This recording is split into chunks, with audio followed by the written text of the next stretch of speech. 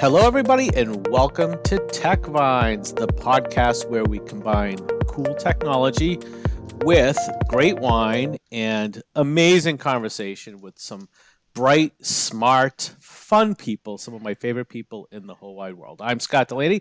I am one of your co-hosts for the Tech Vines podcast, and I am joined by Colin Gallagher, the fabulous Colin Gallagher. We made that distinction already. Who is our Midwest connection, and we have the elegant, eloquent, elegant, elegant, elegant and eloquent. Now I know y'all are playing. I meant to write it down, but I didn't, so I couldn't remember which one I wanted to go with. We'll go with eloquent. The eloquent Melissa Gurney-Green, who is our West Coast connection. Welcome, everybody, to this episode. We are officially episode 37, which is amazing when you think about not just the number of these that we've done, but just the consistency in terms of being able to get together on really an almost regular basis to be able to do this. So this podcast, we've got a couple of our, in the tradition of the podcast, we have our wine selection for tonight. And we decided to go with a Chianti. So everybody can do their Silence of the Lambs impersonation and have their fava beans and their Chianti. We'll get that joke out of the way. But that's the wine that we're drinking tonight. And the tech topic, pretty broad category, but I thought it would be fun because just previously we talked about movies and technology. And I thought it would be great to talk about music and technology. And I've got a list. Boy, have I got a list. So I had some free time today, so I got to do some thinking and listen to a couple of things. So I've got some good stuff, and I know Colin and Melissa obviously do as well. So before we get into the tech topic, as always, we are going to talk about what we're drinking tonight. So let's start with Melissa. Melissa, what you got? I have the most obnoxious bottle of Chianti ever. It's Bellagio Chianti from 2018, and it is your stereotypical obnoxious bottle of Chianti with the straw bottom and the tie around and the whole 9 yards. It's called a fiasco, which in Italian is flask. So yes, that is the traditional packaging for Chiantis to have it and all Olive Garden wine. Yes, exactly. I went to the store to look at the Chianti, and the ones that were there were all ones that I had tried, but also I think a couple of them I have definitely had on the podcast. And I was like, well, I know that one I haven't. So yeah. So, do you have a follow-up art project planned for the fiasco, the flask that you have, the cool bottle with the basket bottom? Because it's like one of those things where you get one of those. It's like, okay, I just can't throw this into the recycle. I should make a candle holder out of it, a lamp, something like that. And you're pretty handy over there, so I'm sure. I wouldn't call poking a candle in it and lighting the candle an art project, but yeah. All right, I'll probably turn it into a candle holder in like 2 easy steps. Somewhere between an art project and a bad idea. How about that? Well, step 1, drink the wine. Step 2, plug step candle 1's into always wine. Yes. 2, empty wine bottle, and then step 3, light candle. Done. And then what step 4 is then you have to get another bottle because you want to have balance. You can't just have one candle. You need to have a second one so you can balance out the decor and have that kind of feng shui sort of feel going. So how is it? Do you like it? It's all right. I like my other Chianti better. On a scale of 1 to 10, it's a solid 5. Okay. So it's between a duck horn on the high end and a tequila infused white wine on the low end. So somewhere it falls in between that. Y'all like that? Okay. It's not fair. But yeah, I'd say it's solidly in the middle. Okay. Good. What about you, Colin? What do you got tonight? So I actually looked at that, and I actually did pick it up because I took a picture of it because I wanted a post for Facebook with the classic Chianti bottle, but it's still sitting upstairs. But then I actually almost opened it, but then I looked around, and I did have a Chianti at home that I hadn't tried. And so I am doing a Stefano di Blasio Chianti Classico. It did have the black cock, because I know we talked about it before. Yes. The black cock. I peeled it off. I meant to say it, but I didn't.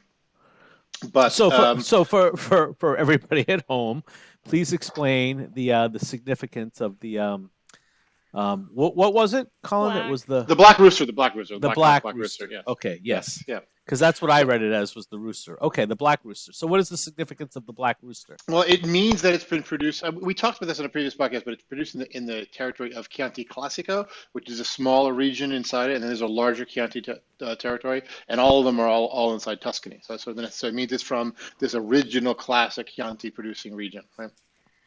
Yeah.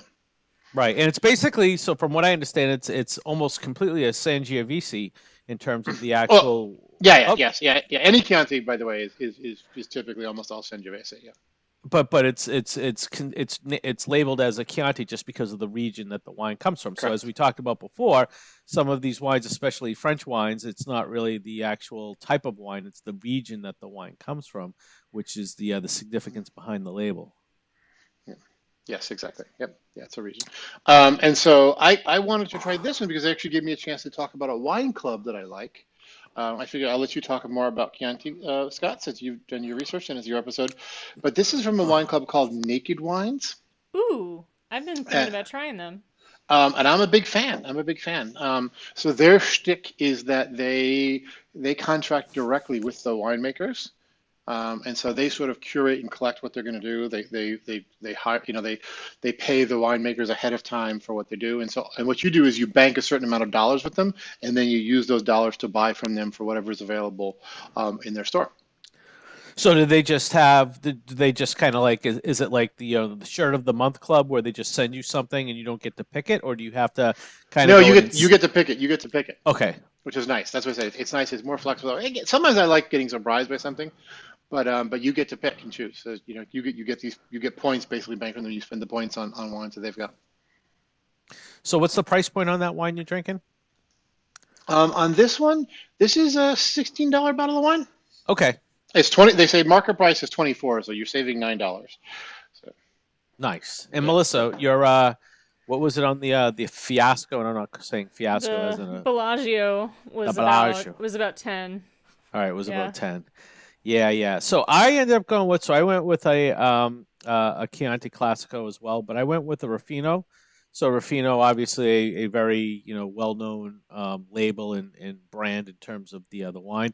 And the reason why I got it is because there was an Italian restaurant that I used to go to, and when I would go there and my mom was there, her and I would always quote unquote split the bottle of Chianti. Now that split means she'd have one glass and I would finish the rest of the bottle. But I saw that and I said, "Oh, I remember we used to get that all the time, and it was pretty good." So that's because I was going to get the straw flask just because in the spirit, but then I didn't see anything that I recognized, and quite honestly, there wasn't a lot to select from. I think there was only one, and I think it was the Bellagio in terms of what you had to pick from. But I wanted to mix up. So again, I saw the Ruffino, and it's I think it was like $18, something like that in terms of the wine. But I do like the Chianti. I always forget about that. It's a solid wine. It's definitely something that is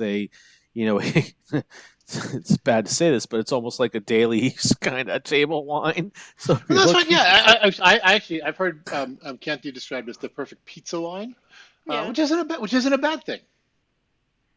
Yeah. no, absolutely not. You're catching me mid sip. Sorry.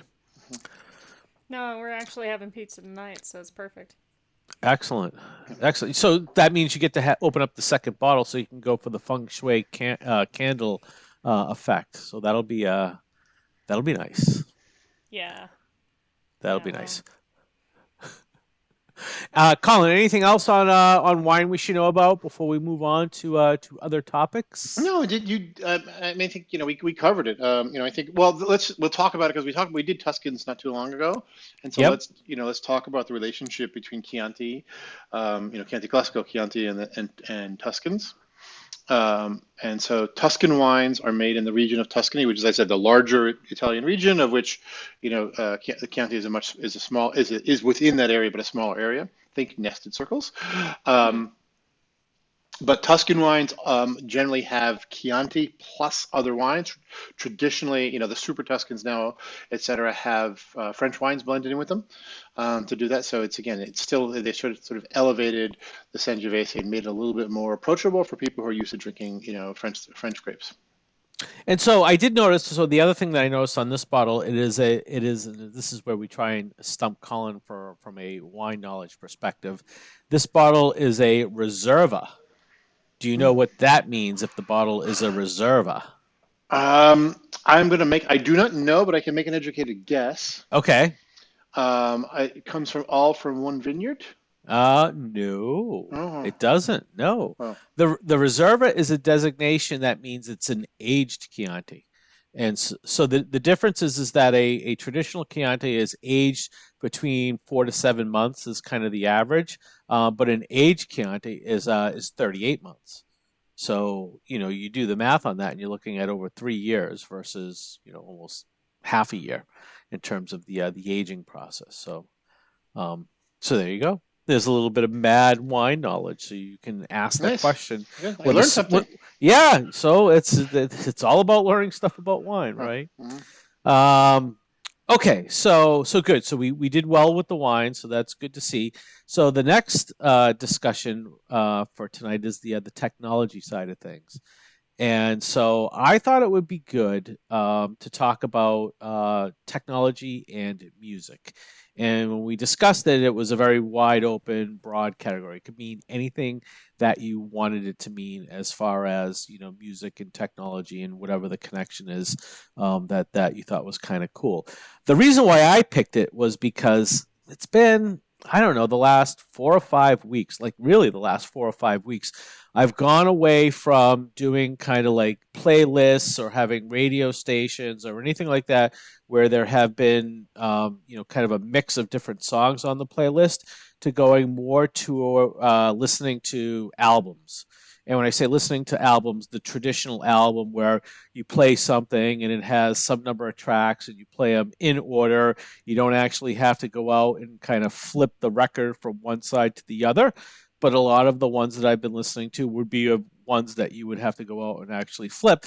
And it's been kind of cool because, I think one of the things that I notice about a lot of the music today is that a lot of the newer stuff, is not being designed or not being written or not being targeted at, something that somebody would go out and listen to a whole album by a particular artist. It's a single, it's a track, and they'll take that one track, and if it's successful, what they'll do is they'll take that same track and they'll do a remix, and they'll have features of different artists, and that's kind of how they sort of extend the legs of a particular song. So it's a little bit different. So I want to go back to picking out some of the albums that I remember that I really like, but also other albums that I know of but I never really listened to, and that's kind of what drew me to the topic tonight. So we will But go ahead. but I have a question about the topic because I thought the topic was, and I may have to go back and listen. I thought the topic was sort of things, technology that changed music or sort of had significant Yes. influence on So music. that, but that, so that's my whole thing. So listening to so that's it. So listening, right? We're not going to talk about 70s, you know, rock albums or kind of no.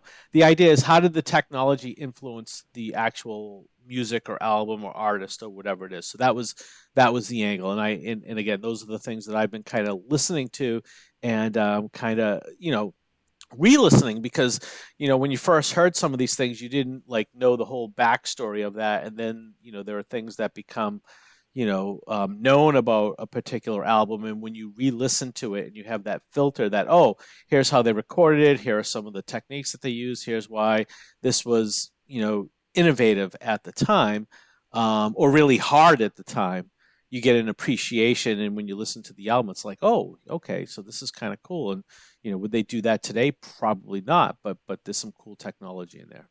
So again, it could be anything that you want it to be. Okay, good, good. I mean, All right. in that vein, people are still making records. Like The Weeknd has an amazing tribute to the '80s that he released not too long ago, that I love. But yeah, like the consumption model changed, so now Drake and other artists release a single at a time, and there's there's no more Tommy, you know, where it's one big story. But you know, there's still things out there happening and changing, right? Video didn't quite kill the radio star. Just to No, put it out there. TikTok did. TikTok might. But yeah, it's all varying degrees, right? Music is now, I mean, we're now hosting live concerts in video games and and doing all kinds of crazy fun things. One of the things I'm most excited about when live concerts come back is the use of AR inside the concerts, and like the notion of everybody's got a cell phone. We're already using them to replace our lighters for things, but what if we use them for fun little games and things to keep people entertained in between acts and as part of the overall concert experience? And that stuff was starting to happen before the pandemic, and I think it'll be well on its way once life gets back. Actually, that could be really cool because you could do you could do something. Hey, use your phone, hold it up to your camera, and and look at the act, and then get some customized AR experience on top of it. That'd be really really cool. Yeah, yeah. It's gonna be fun and exciting. It's gonna be a whole new way to experience concerts, I think. How about Well, you, it's like Connor? it's Oh, not just concerts. It's like any sort of live event because now, you don't actually have to have people. We all learned you don't need to be physically together with folks in order to have a somewhat similar experience through kind of the AR technology. So that is kind of cool. Yeah, so What do you? I have two. I mean, Melissa sort of teed up one of mine, which was the iTunes Music Store, which I thought really radicalized how you consume music. On a track by track basis, not by, there's pros and cons to that. I get it. But the fact that, you didn't have to buy an entire album to get a single song, that you could choose to buy them individually. I Buy thought was, you don't even have to buy them. You don't even have to download them. well, Right? You now, just have now you don't. right, Now you don't. I right. meant back in Yeah, yeah, that was a game 2003, changer. 2004 when it came out. Just the fact that, hey, you could get, yeah, and by the way, that you could get electronic music without having to steal it. you know I still think there's issues with consumption models because the music is licensed, unfortunately, country by country, mm, much like, and it's like, okay, I want to get this song from this British artist. Here's an embarrassing story. When One Direction won X Factor, I wanted to get their debut song. It was available on iTunes Music Store in the UK, but not on the iTunes Music Store in US. I was like, it makes no freaking sense. Take my money, right? But it's because they didn't have licensing deals, et cetera. So I think those are the next things that are going to fall is the more and more globally we get with sort of music and movies and TV, the licenses are going to be done worldwide instead of on a country by country basis, and they need to. So those are going to fall eventually.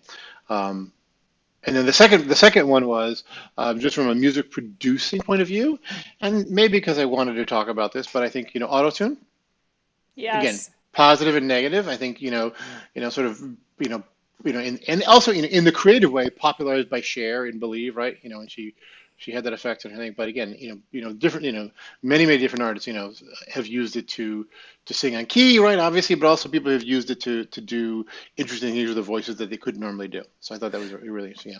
So it's interesting, kind of the auto tune angle because I did have that on my list. So yes, it really became popularized, and I believe it was 1998 with Share with Believe. That was kind of the first use of it, and it had kind of that digitized sort of warbling effect that was cool as well as very innovative as far as how they were able to use auto tune. But auto tune actually was developed by a mathematician, Andy Hildebrand, back in 1989. He had founded Landmark Graphics and left to go ahead and create the AutoTune software and application because he was looking for a better way to be able to do digital sampling. And so when it was first introduced, it was very cool. And there's a lot of artists that had adopted the technology. Kanye West, Snoop Dogg, Lil Wayne, T Pain, for some reason, comes out as being sort of the biggest I don't know if it would be a user or abuser of the technology because it was around the time where people began to mock artists for having Yeah, to but use. but T Pain, from what I remember, like he used it sort of as an effect, like Cher did. He didn't use it. Some people used it to correct their voice and stay on pitch. He actually So used it sort of, yeah. as an effect, a matter of fact, well, again, there was a bit of a backlash around artists using that auto tune effect because it had become kind of overplayed. But one of the things that he did is he looked to monetize it. So he actually introduced an app on the App Oh, I Store. remember that. I remember Right, that. Yes. the Yes. I am T-Pain Right. app. You could say something in your phone, it would come back out sounding like him. And Yes. Right. it Yeah. would sound like him. It was $3, Right. right? Yeah. $3 at the time, so you could use the app. But one of the big controversies around auto tune is that there are artists out there that will embrace it and admit right up front, and you can tell the just by the sound effect that it adds. So they'll have their normal voice, and then they'll go through the digitization, say that after a half a bottle of Ruffino, to add that effect into it. But the big controversy, and you mentioned the X Factor. So do you remember this when the Simon Cowell X Factor show, they got basically caught because a lot of the talent that they had coming up, what you heard in the audience was actually going through auto tune, so it was being cleaned up, and then that's when there was a light shined on it. But I think the pendulum has kind of swung back the other way because there are artists now, and the only reason why you listen to their music is because it's gone through auto tune, right? So there's lots of examples, but if you look at Megan Thee Stallion, right? So one of the most popular artists right now with, if you've got, teenage girls, they know every song, every dance move, they know the whole thing, right? But that the whole album, everything that she records is all gone through auto tune. And if you go out, they'll have samples of here's what it sounds like before. And it sounds like, any, teenage kid, at a party, singing out loud. And then they'll show you that same track after it's gone through the auto tune, and it sounds completely different. So I have an auto tune story, but I'm going to take a break, and I'm going to let Melissa pile Well, on. I just want to chime in on that because I think there's one aspect we've both glossed over, but let's just hit it hard, then we move on, which is that a lot of artists, to that your point, even popular artists use auto tune to Kesha has been slammed for it, and others is because they use it to keep perfect time and perfect tune, right? And so it's all these, sort of, makes all pop music sound the same in some cases. So, I think that's waning. I haven't heard a lot about it lately, but it certainly has had an influence on pop music, particularly in the early 2000s. Yeah, I agree with that. I think this one's been drained, so I'll kind of go Yes, on to the yeah. Next topic. Next. Well, before we move, I have a great story. Then yes, please. So we were getting ready to do a keynote presentation at a conference, and it was all about kind of one of the first keynotes that was really focused around moving to cloud-based infrastructure, so journey to the cloud. So one of the execs I got assigned to work with had this cloud presentation, and he was a little bit older and a big fan of Joni Mitchell, right? And, Colin remembers this. I was trying right? to where going. I was like, Now you remember, right? Yes. And he said, what I want is I want that Joni Mitchell song about the cloud, but I want to change the lyrics, and I want it to say, something about, I forget what the exact lyrics were, but something about this. And it's like, okay, boss, we got it, right? And so it's like, okay, how are we going to do this? Because that's Scott said everything. Okay, boss, we got it. Yeah, okay, boss, we got it, right? And we got it, right? But I would be like, well, we'll look into it. We got it. So we're like, okay, we obviously can't get Joni Mitchell. Colin doesn't have enough money to fund that, so we need to go with Plan B. So what we have to do is so there's a karaoke version, so we can lay down the music, and all we need to do is just find somebody that can sing these two verses, and we'll be good, right? We just need to find somebody that can sing. And Colin had somebody working for him said, I have a friend and she can sing, Matter of fact, she's so good. She sang the national anthem at where'd she sing the national anthem at? Do you remember, Colin? Was it Fenway? No. Nope, it was the Coney Island hot dog eating Oh, contest. So yes. that was her claim to fame, and she had just done it. And I was like, oh my god, if she could sing the national anthem at an event like that, because I think ESPN televised the hot dog eating contest at the time. It's like she must be good. Okay, bring her in. And we had her come in, and we went into what was, kind of a temporary recording booth, which was basically a really small conference room with a bunch of egg crate foam like taped up around the walls. That it also covered up the ventilation system, so it was like why didn't we a do that in hundred. 40? Why didn't we do that in 42? Because they have rooms in there for that. But anyhow, We did have, so yes, that's where it was. It was Oh, down in okay. 42. So anyway, the point is the room was really hot, and we got her in there. It was like, okay, here's what you have to do: sing this, and she couldn't do it, and she was not, it's not that she was bad, but she was you could tell that she wasn't in the right key. It just sounded bad, and it was a disaster. But we had like, this was probably like on a Monday, and we were all getting on planes on Friday, so we had the week to like pull this together. And we had this poor person in the room, and we made her do, I don't know, it was probably like 40 takes of this. And she was exhausted. She was hot. She was just covered in sweat. And we just got to the point, it was like, okay, this isn't going to work. We got to come up with a plan B. So we said, all right, we got it. We got what we need. Thank you. And we kind of sent her on her way. And we're like, okay, well, now we have to find another singer. And one of the guys that helped out on the TV production said, oh, did you guys ever think about using auto tune? Auto tune? What's that? Oh, we can go ahead and fix it. And it was very lucky because the person that suggested that was actually a bass player in a band. So not only did he understand the technology, but he could actually read music, so he could figure out what the right key was that we had to set auto tune for. So we took this thing and gave it to him, and he went and, in a couple of minutes edited it, and it came back, and it sounded just like the album. It was absolutely amazing. And so we went with that. Boom, done, right?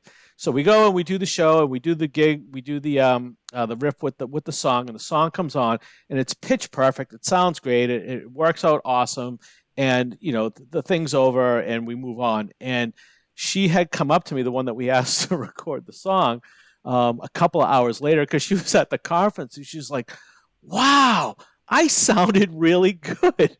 I was like, "Yes, you did. You sounded amazing." And we never told her. We never told her that we had to go in and apply auto tune for it. So anyway, that was my story. And you never told her. Shame on you. No, no, it would have crushed her. Oh my god, it Are would you have crushed her. serious?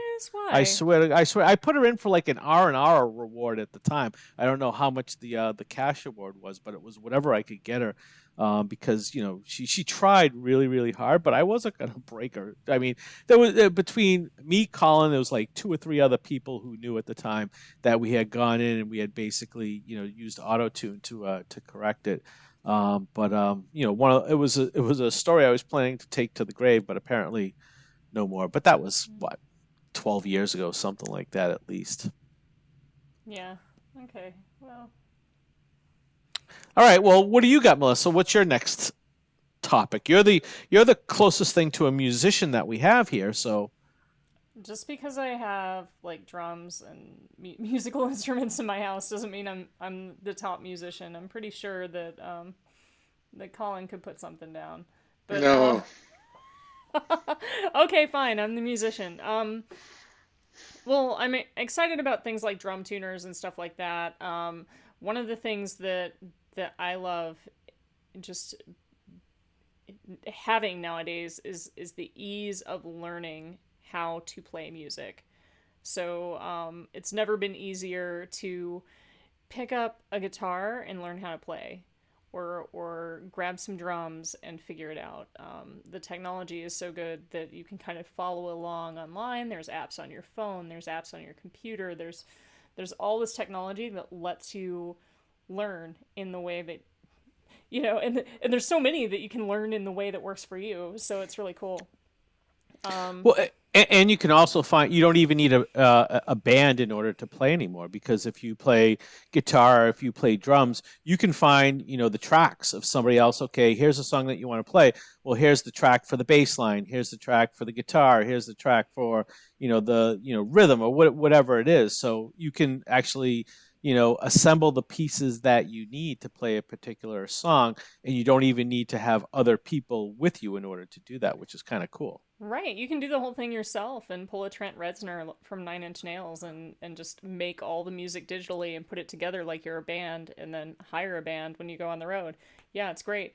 Um, but like in addition to that, selfishly, the things that come out of that, the effects that come out of that, we get to use for podcasting if we want. Things like pitch adjusters and bass boosters and de-essers and all that stuff, and sound effects that can affect the quality of sound of a podcast or the believability of a speaker, and all of those magical human bias things that come out based on the sounds that they're hearing over the airwaves. So it's an exciting time. Yeah, no, totally agree. I mean, sort of the what's happening in photography right now sort of happened to music probably a decade ago, where the application of computational technologies to correct, enhance, et cetera, has made a huge difference. Autotune was one of those, but there's a bunch of other. But it's just one most famous example. But yeah. Yeah. I have one that I thought was interesting, and I think you'll all agree with it, but hopefully it was sort of off the wall. I think the ability of streaming music, the fact that you've got ubiquitous, fast broadband every place, has made consumption of music very, very different. Yes. Yeah. I was talking to a friend of mine this weekend, and he says I only have 3 songs downloaded on my phone. Everything else I stream. And those are 3 songs he used for his ringtone. Everything else had been streamed. Yep. Stream it all, and ask questions. Like the assistants know based on you can now sing them a song and they can tell you what it is and play it for you. It's yeah. That technology is up there. But just the fact that we've got this ubiquitous network everywhere has really changed how I consume. I have a set of downloaded music only because when I bike or something, I really don't want to drain my battery or something for 4 hours or something. But other than that, if I'm everything else is all streamed. It's all the time. So it's really interesting. Yeah, but when you stream, so you're listening to basically a playlist of different artists and different songs, and maybe even different genres in terms of the type of music that you're listening to, depending on what that particular playlist is. But when was the last time you actually listened to an album from a single artist, beginning to end? Not counting show tunes. I just listened to Hamilton 2 weeks ago. So okay. No, okay. All right. No, that absolutely counts. That absolutely counts. But that's kind of like I would put that, if you were to put it into kind of like an album, that's kind of like a kind of a rock opera, right? Where Dark Side of the Moon, or 2112 is a good example, right? Because that's what that was initially supposed to be, kind of these concept albums from way back in the day that I don't think that they make those types of albums anymore. But that, again, that's been my thing lately, is to just, oh yeah, I remember this album, or here's an artist, I wonder what. So I just listened to the latest Foo Fighters album. So Foo Fighters just came out at the beginning of the week, so I listened to it beginning to end in order, and I give it a solid B the first time that I listened to it, and now that I've listened to it again, I would give it a B plus. So it's funny how when you hear it the first time, it's hard to kind of react, and you have to almost listen to it a second time in order to be like, okay, I remember this, and yes, I like that one, I didn't like that one. So it's interesting in terms of how you appreciate not just the individual tracks, but just the entire work as far as the particular album. So that's something that I've been listening to, just to kind of, again, well, not a lot of time, but a lot of not having to being able to have something running in the background, right? And that's been kind of it, is to put a particular album on, and not just listen to kind of the random tracks that would show up on a playlist. Yeah, mine was probably about a month and a half ago. It was The Weekend After Hours, his homage to the 80s and all the wonder that is that album. Not my favorite Weekend album, but still a very solid entry, and definitely a solid homage to the 80s for sure. You can hear all the influences, and it's beautifully done. I like him as an artist. I like what he does with technology in his videos, and the way he kind of pokes at everybody too. So Did you like his Super Bowl performance? I didn't see it. Oh, you missed it. Controversial. I did not watch 1 second of the Super Bowl this year. In fact, Oh. I don't think I watched 1 second of football this year, which is So- really, really odd for me. All right, so let me be the first one to tell you then. The Patriots won again. So Tom Brady. No, Tom Brady won. All right, okay. Tom Brady so, won again. No, listen, and now it's very clear that the Patriots weren't the magic ingredient there, by the way. listen. As far as we're concerned up here, we won. Yeah, I know, because you're Boston. Yes, And exactly. Screw We all everybody else. All you do is win. Yes. we look at it as we still won. So Yeah. Yeah. so it was it was an interesting game. So when you get rid of somebody from Oh God, here we go. from Dell and they get hired by the competition and kick your ass, did you still win? That one still remains to be seen. I'm just asking for a friend. I don't know. It depends on whether or not I own their jersey. If I own their jersey, I suppose, yeah, I would take credit for it. Okay, just checking because yeah, he's definitely not a Patriot anymore. All right. What else I do we ruined have? it. Yeah. Knives Out. Okay. Where do we go from there? All right. All right. I have my list. Actually, well, Do we actually, let's go back to the wine for a second. Do we actually Yeah. talk about the flavor of the wine? We really didn't go through that. We talked about all of this. Yeah. we did. To tell us about the flavor of your wine. No, Colin. so for people who don't know Chianti, right? Chianti is not a super heavy red. It's a medium bodied red, right? It's not a Cab or a Zin. It's a nice medium bodied red. So it's lighter. It's not but it's not as light as the dreaded Pinot. I hate. We have to do. Scott's gonna make me do Pinot one time. Just have to drink it. Or did we do it already? We already did it. Yeah, We've did done already, it. Pinot, right? Actually, And as soon as I we've said done it, I it twice. remember doing it. It Yes, was I remember so doing it, yeah. horrible you erased it from your memory. Yes, much like exactly. The Yeah, no, gasoline I know. wine. Yes, I know. Yeah. But it's nice. It's not super fruity, even though it is a young wine. It's sort of mellow. You get a lot of taste of terroir, a decent number of tannins. It isn't super smooth, at least my experience with Chianti isn't super smooth. So if you're looking for that smooth French Merlot, etc., it doesn't have it. It's a little bit more acidic, a little bit more punchy that way. I think that's why people like the Super Tuscans, is because it gets balanced out by adding some of those French grapes as a blend.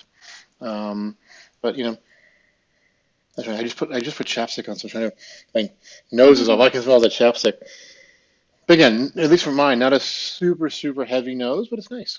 I mean, I think that it's a good table table wine, something you can drink with Italian food or pizza or something else. It's not gonna overpower any of those. It's whereas open a bottle of Zin with a pizza, all you're gonna be tasting is Zin. This will bounce well with the acidity of a tomato sauce or something like that. Well, that's the thing, is if you go into like a classic Italian restaurant, Yeah. What they'll have out is for table wine is basically your Chianti. So, I'm getting a thumbs up here. I don't know what that indicates. No, that was for Melissa. Never mind. Okay. We're having our own conversation. Here. Yeah. Well, are you guys? Oh God! So you guys are texting each other while we're Yes, chatting? yes, So yes. nice. Yeah, exactly. Excellent. There are some things that only he and I are really qualified to Yeah. talk about, so we're talking Okay. about those things. All right. All right. What are you guys? So okay. What do you want to share what you're talking about? We're talking about the hot guy at the gym who was working out next to me today. Okay. Oh, okay. And we've decided that he has a great upper body but no ass. Okay. Yes. Okay. Well, I'm a little upset that I'm not involved in that conversation. I should be. I can. Yeah. Go on. What? All right. So You can now, what? so I feel almost as bad. I almost feel as bad as you did, Melissa, the last episode where we said Colin was fabulous. He got the fabulous title, and you're now Colin is elegant, always eloquent. that was this episode, first of all. Yeah, no. But last one he was And- fabulous, and then we renamed him Fabulous. Yeah, I don't get as offended as you over titles. Like, I'm just happy to be here, man. No, I enjoy everybody's company.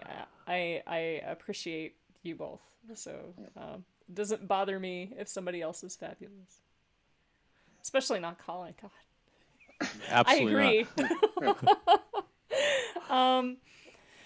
So yeah, I guess that really just leaves what's next, right? Yeah, what rapping? What are you Or- kidding? No, we Well, gotta no, wait. No, we're and still does anyone talking else- about. We're still Yeah, talking well, about the line. no. Did We're anyone still else have? walking. I mean, we went through first round of music tech. All right, Other people yeah, have so- music tech. I'm sure yeah. Scott does.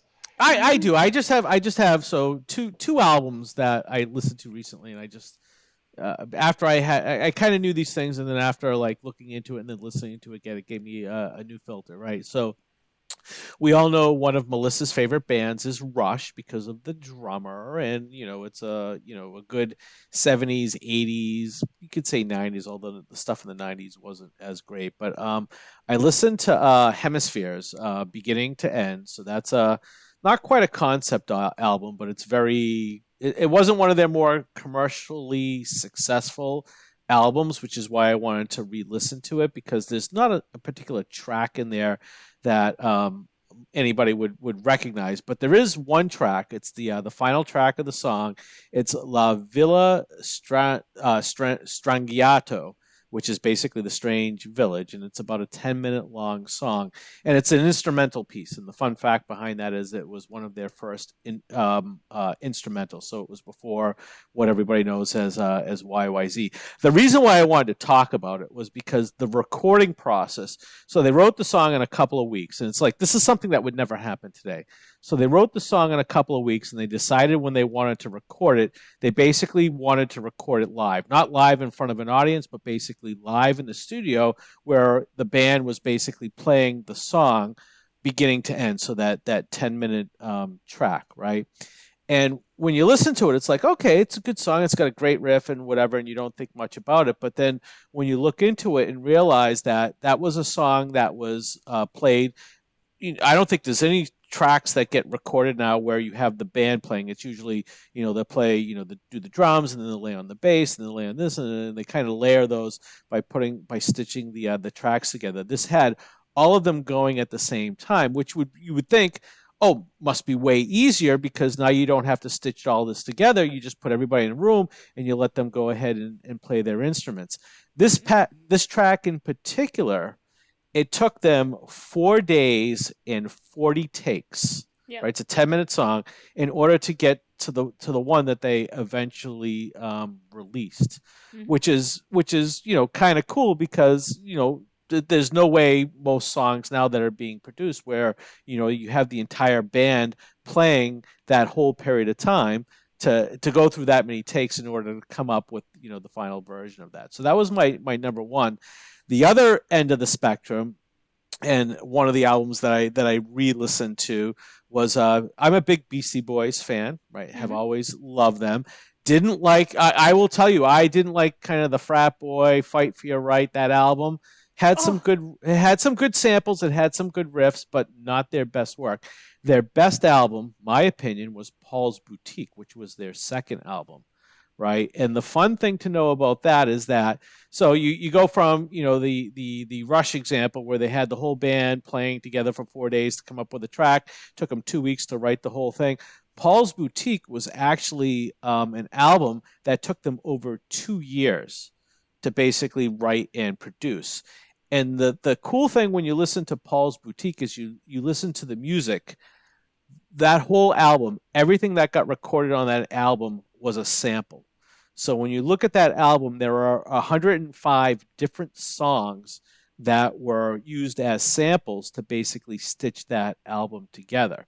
And it's like you think about that now, right? Where sampling today, it's like you've got a particular artist. You think of Drake, right? If Drake wants to sample something, or somebody wants to sample Drake's, that's millions and millions of dollars. And if you think back in the time, if you did over 100 songs, that would be hundreds of millions, probably more than that in terms of how much the royalties would cost. But because the concept of sampling was such a new concept at the time, they were able to get all of the sample licenses for $250,000, right? To basically be able to stitch that album together.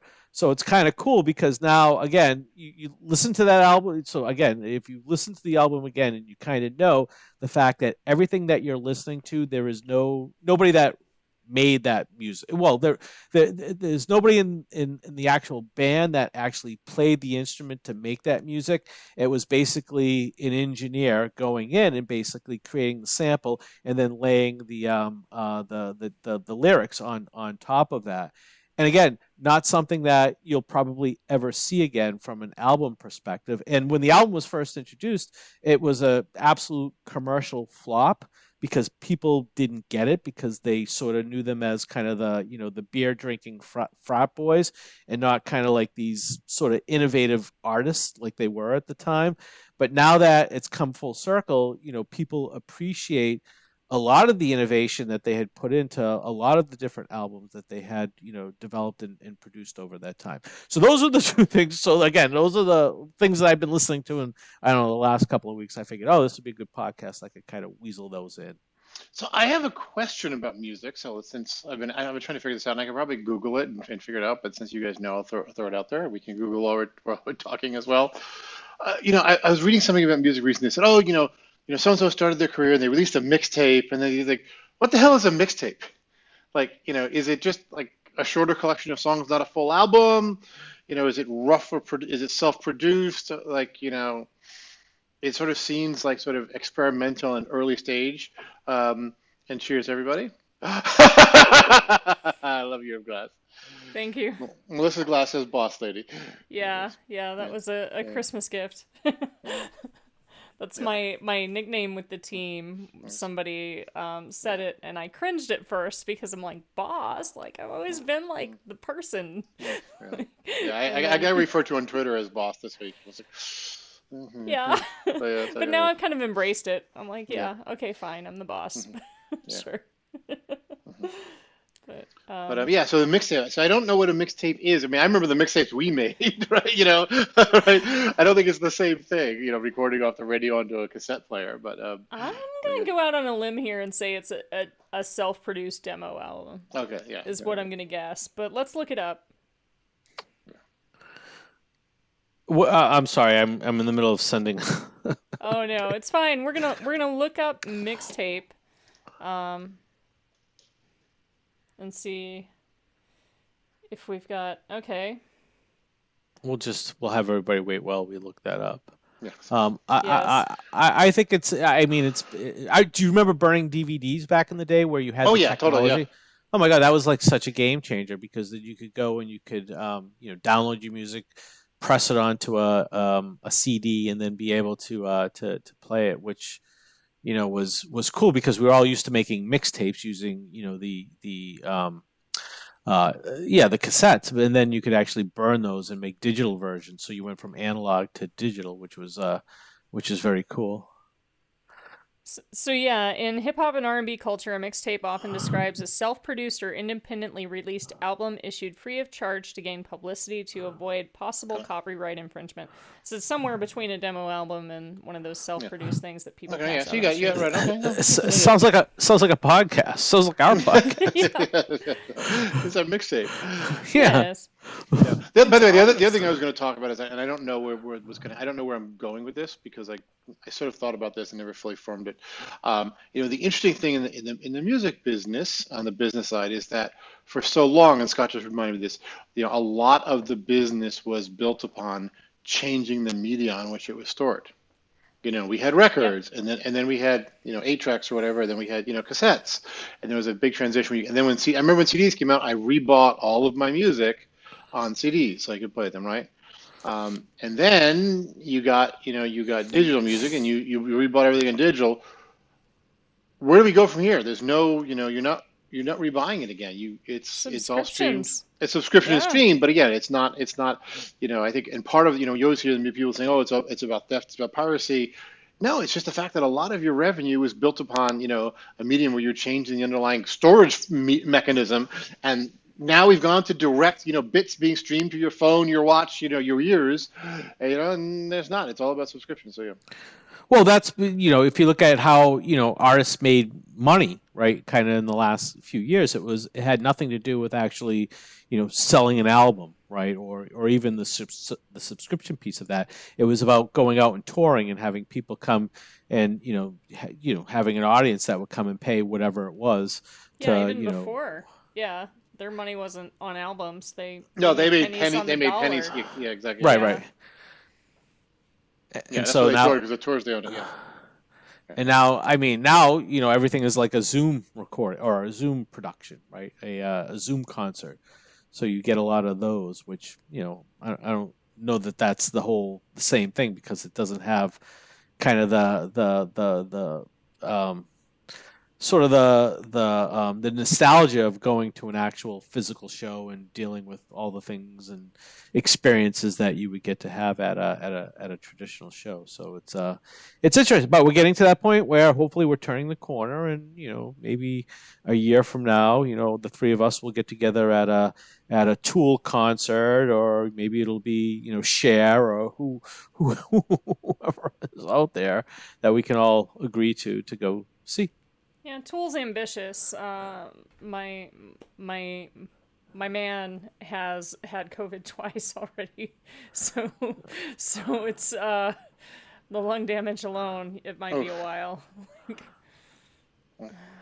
Yeah, wow. All right. So, well, there we go. So we have our Chianti all wrapped up. We've got our Music. my list is pretty much done. I could go on for more, but we don't need to belabor this one. So, who's got the next? Oh, Melissa. Melissa has next. Yep. Ew. Melissa's Oh, and up she next. she's got an idea. Wow, she's got a glint in her eye there.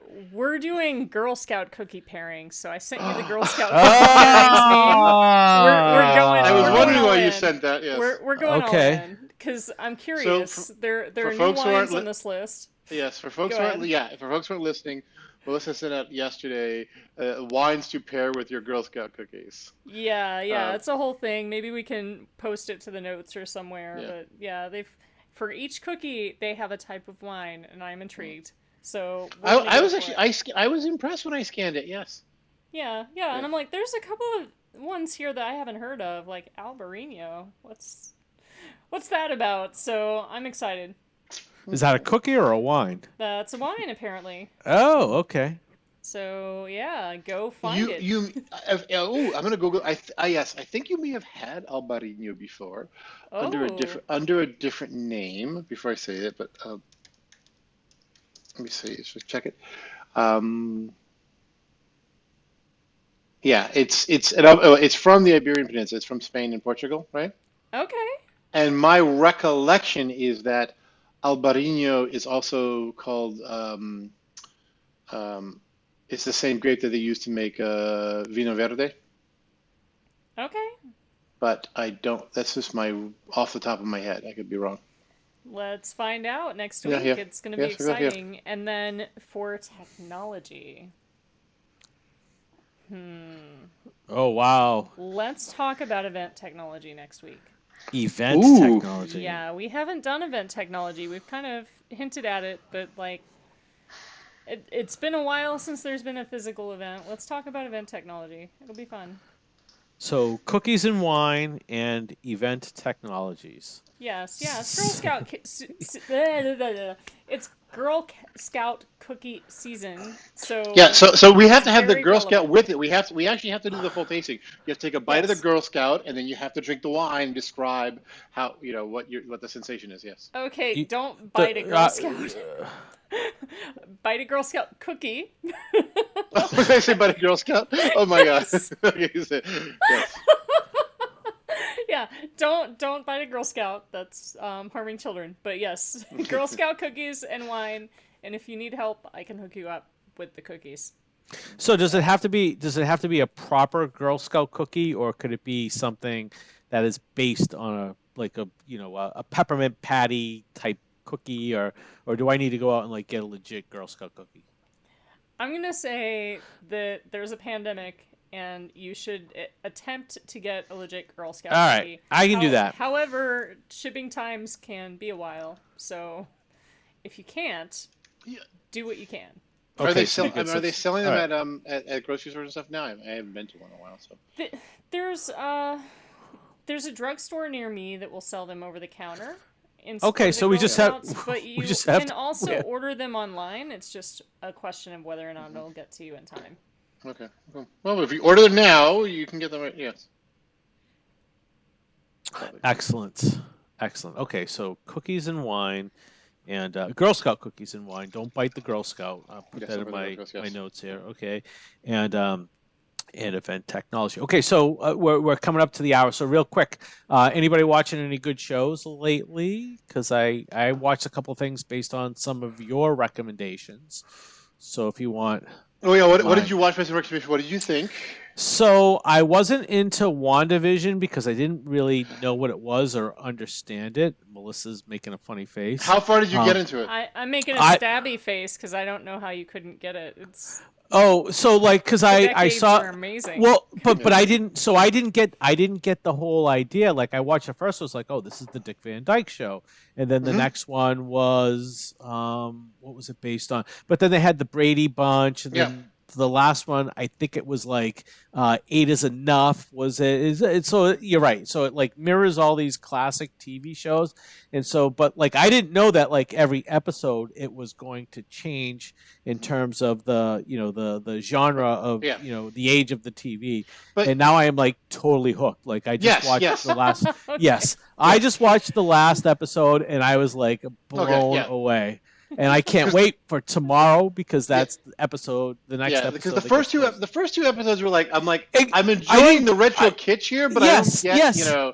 But I didn't get. I didn't get. And then the third side I was like, oh, I Yes, get it. yeah. all, The third episode, it like, all, oh, I get what's going on. it, Yes, it yeah. all came together. So and it then was, and then bringing back a lot of the B Marvel characters as well, I thought was great. Yeah. right. Yeah. The connection with the boys and like Yes. some of the characters. So yes. So that I mean, I thought. the FBI agent from Ant-Man, right? It's like, oh, Yeah, it's yeah. all, it's like, oh, then it was like, okay, that was just like as soon as you yes, it's like, yeah, S- yeah. But, and what's her face from Captain Marvel, which yes. so it's one of those things where Well, it's, you know it's what? like Well, you don't like it's No, I like What's her. the I like her just fine. what was the face? What was the face for? The face was for Captain Marvel. Oh, just okay, in okay. general, and the Oh, news behind what's happening with the Avengers next, and Oh yeah, Captain yeah. That's all. Marvel, Yeah. that actress and Yeah. all that. it's an incredibly well written show.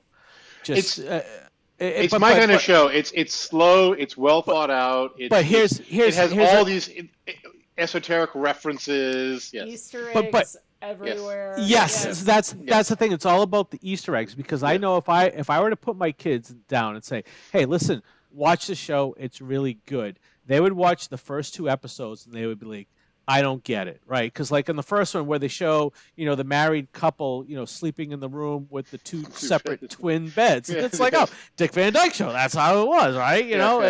And they don't get it.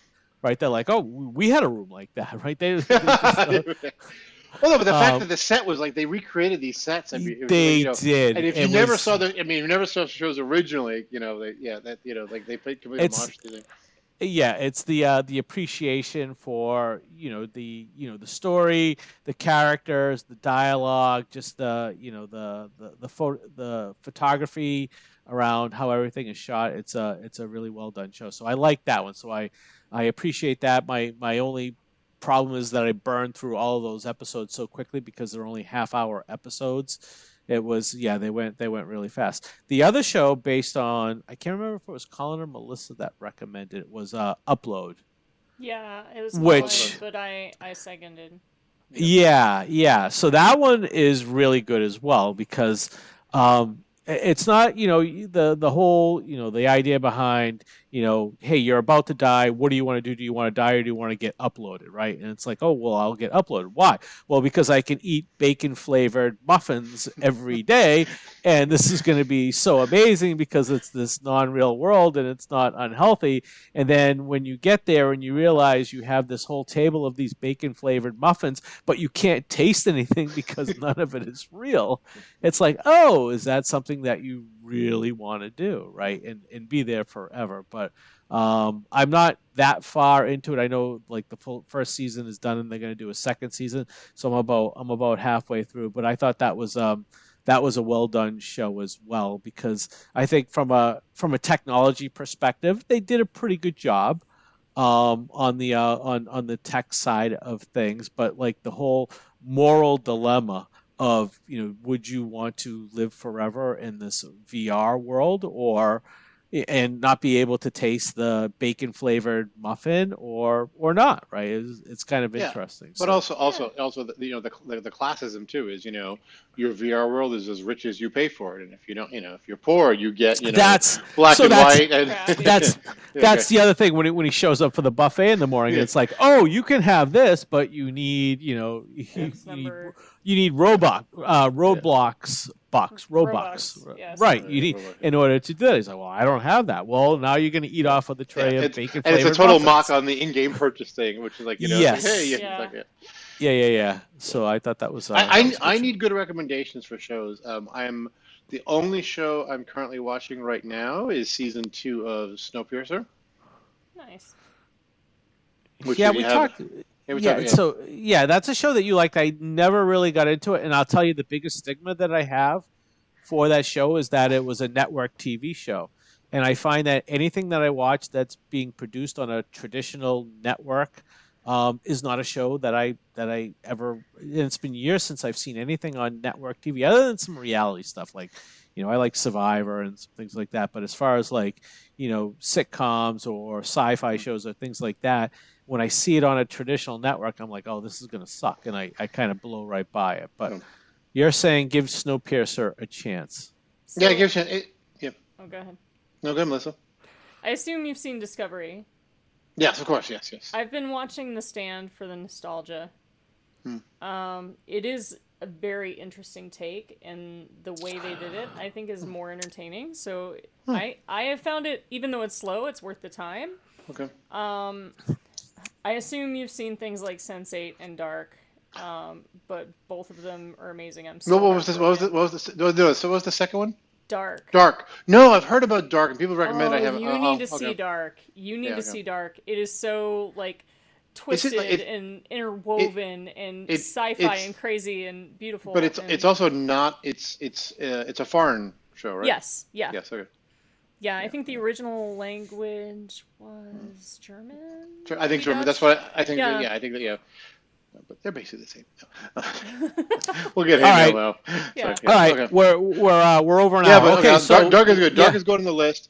If you're looking for something, I convinced my friend Todd to watch a Snowpiercer, and he fell in love with it. And he binged the first season. It's fantastic, and it's got Daveed Diggs in it, who is amazing. You know who Daveed Diggs is, right, Scott? No. Did you see Hamilton on Disney? No, I did not. No. Ooh, go Me see too. Hamilton on Disney. Yes, you have to see Hamilton on Okay. Disney. Yes. Okay. He plays Lafayette and Jefferson, because they in the second act they re-switch the actors. They use the same actors to play later characters, and he's fucking fantastic. And he's an amazing singer, and he's over the top. But you see him in this, going where he's in this super dramatic role to this serious, sort of proletariat, rebel type is very different. But he's amazing. Yeah. Okay. Yeah, but, We'll but add go that watch to go the watch list. go watch Hamilton. It's 2 hours, but you will love it. As luck would have it, I have time on my hands. I can do that. Okay, all right. We got to wrap this up. So thank you everybody for listening in.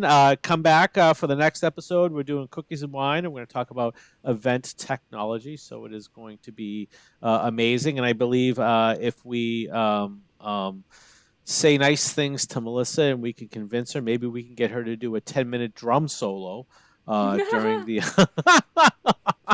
The things I have to do to my drum set to make sure I can record a podcast are not. All right. How about maybe someday? Yes. How about a 10-second sort of? You could piece together 10 seconds worth of. I can do a for you. How's that? All right, that works. We'll take the badum. Okay. All right. So that's it. So thanks for joining. Colin, Melissa, say bye to everybody. Thank you for listening. Much appreciated. Good tech, good wine. Peace out, everybody. We'll see you next time.